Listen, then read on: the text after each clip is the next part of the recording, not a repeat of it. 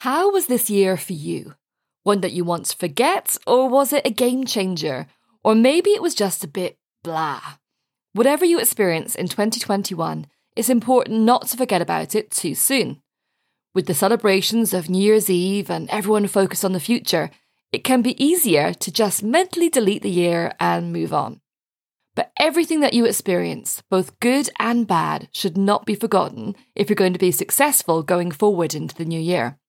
Remember, the best predictor of future performance is past performance, meaning that you are more likely going to perform in the same way again, and again, unless you check yourself. If you ignore or forget your experiences without reviewing and evaluating them, you could end up making the same mistakes or forgetting what has made your successes happen. So by reviewing the year that has just passed, you have a far better chance of breaking that cycle and making sure you're more successful in the future. In this episode, I'm sharing my step-by-step method to review my year, clear out the clutter, and create a strong foundation to build my New Year plans on. This is essential to complete before you even consider your resolutions and goals for the year ahead.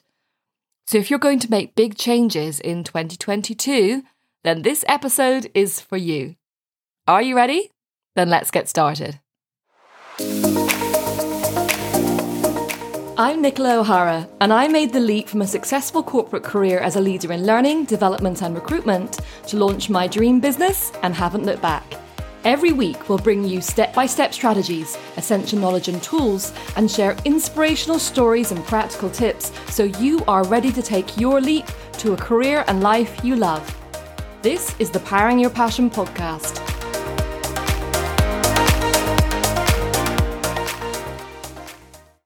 Can you believe another year is just around the corner? There's something exciting, uplifting, and a bit seductive about the thought of a new year. A chance to start again, turn on to a new page, or even start a new chapter in the book of your life. When we get to this point, just before the celebrations of a new year, it can be tempting to start looking forward to all you're going to start doing in January and accomplish in the year ahead. To forget about all that's passed in this year and move forward into what you hope will be the best year yet. It's a natural human reaction to want to think ahead, and the turning of the year seems the perfect time to make all those changes you've been thinking about for so long. Often there are things we want to forget about and leave in the past, and we're inclined to remember everything that went wrong or all the things we didn't achieve, the goals we didn't meet, and so the thought of actually reviewing them again isn't really very appealing.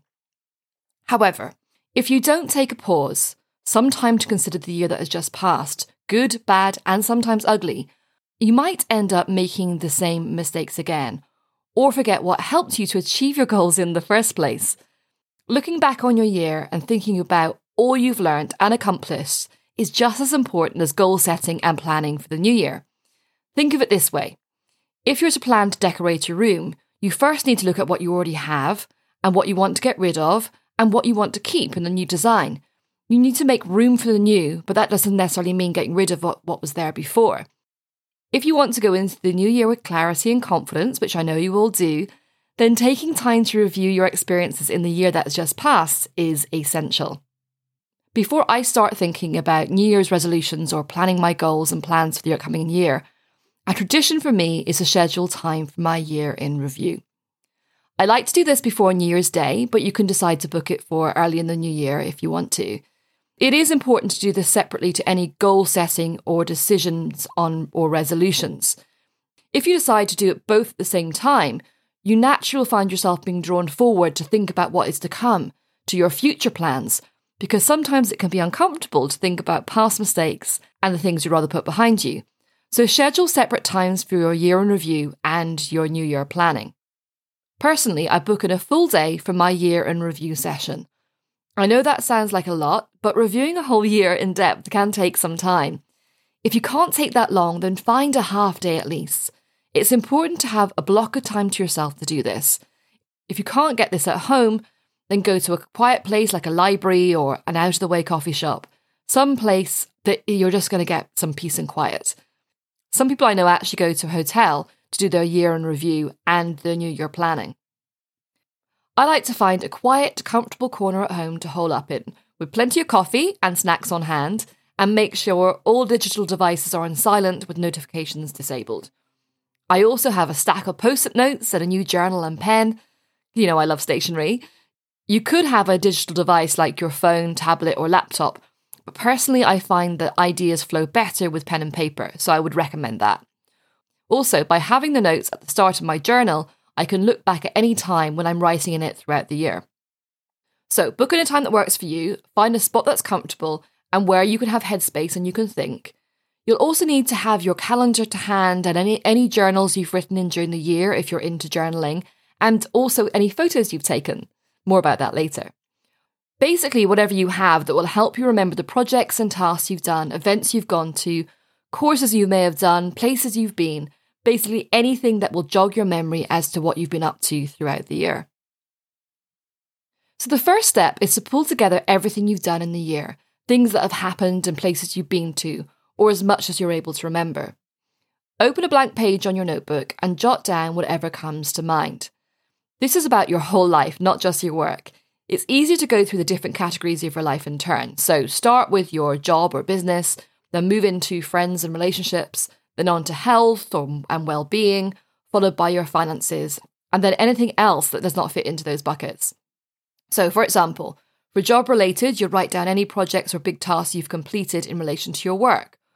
Or if you've changed jobs, or maybe if you've been promoted, put that down. Or even if nothing has happened, but you're just not particularly happy, or that you are happy. For friends and relationships, it could be things you've done together, places you've been, or maybe even meeting new friends or a new partner. Then finances might be how much you have saved, or buying a house, or loans you've taken out. Use your journals, calendars and photos to jog your memory. I know many times I've looked back on my photo reel on my phone from the past year and been surprised at actually all the things I've actually got up to that year.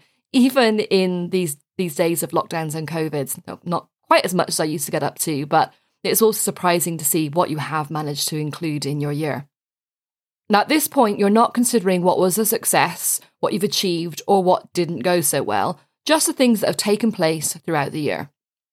You can also look at your old habits here, so what habits have been beneficial and what have not been so great or have turned into bad habits that are stopping you from achieving your goals. Reading through your journals from the year is really the best way to rediscover and track your experiences and habits. If you don't already journal, I can really highly recommend it. I was dubious at first when I started journaling, but after hearing about lots of successful people like CEOs and entrepreneurs journaling daily, I gave it a try, and it really helped me focus on what's important. If, like me, you always have a lot of thoughts flying around your head and find it hard to get clear on things or on next steps, you will find it a real game changer. It's really grounding and brings you into the moment. I can start writing in a really negative mindset, and by the end, I've literally written myself out my mood, and I'm in a much more positive place. Anyway, sorry, I went off track. Back to how to review. So the next step is reviewing those experiences. You're considering everything that you've just brain dumped about your year and ask yourself 2 key questions. The first is, what has worked well?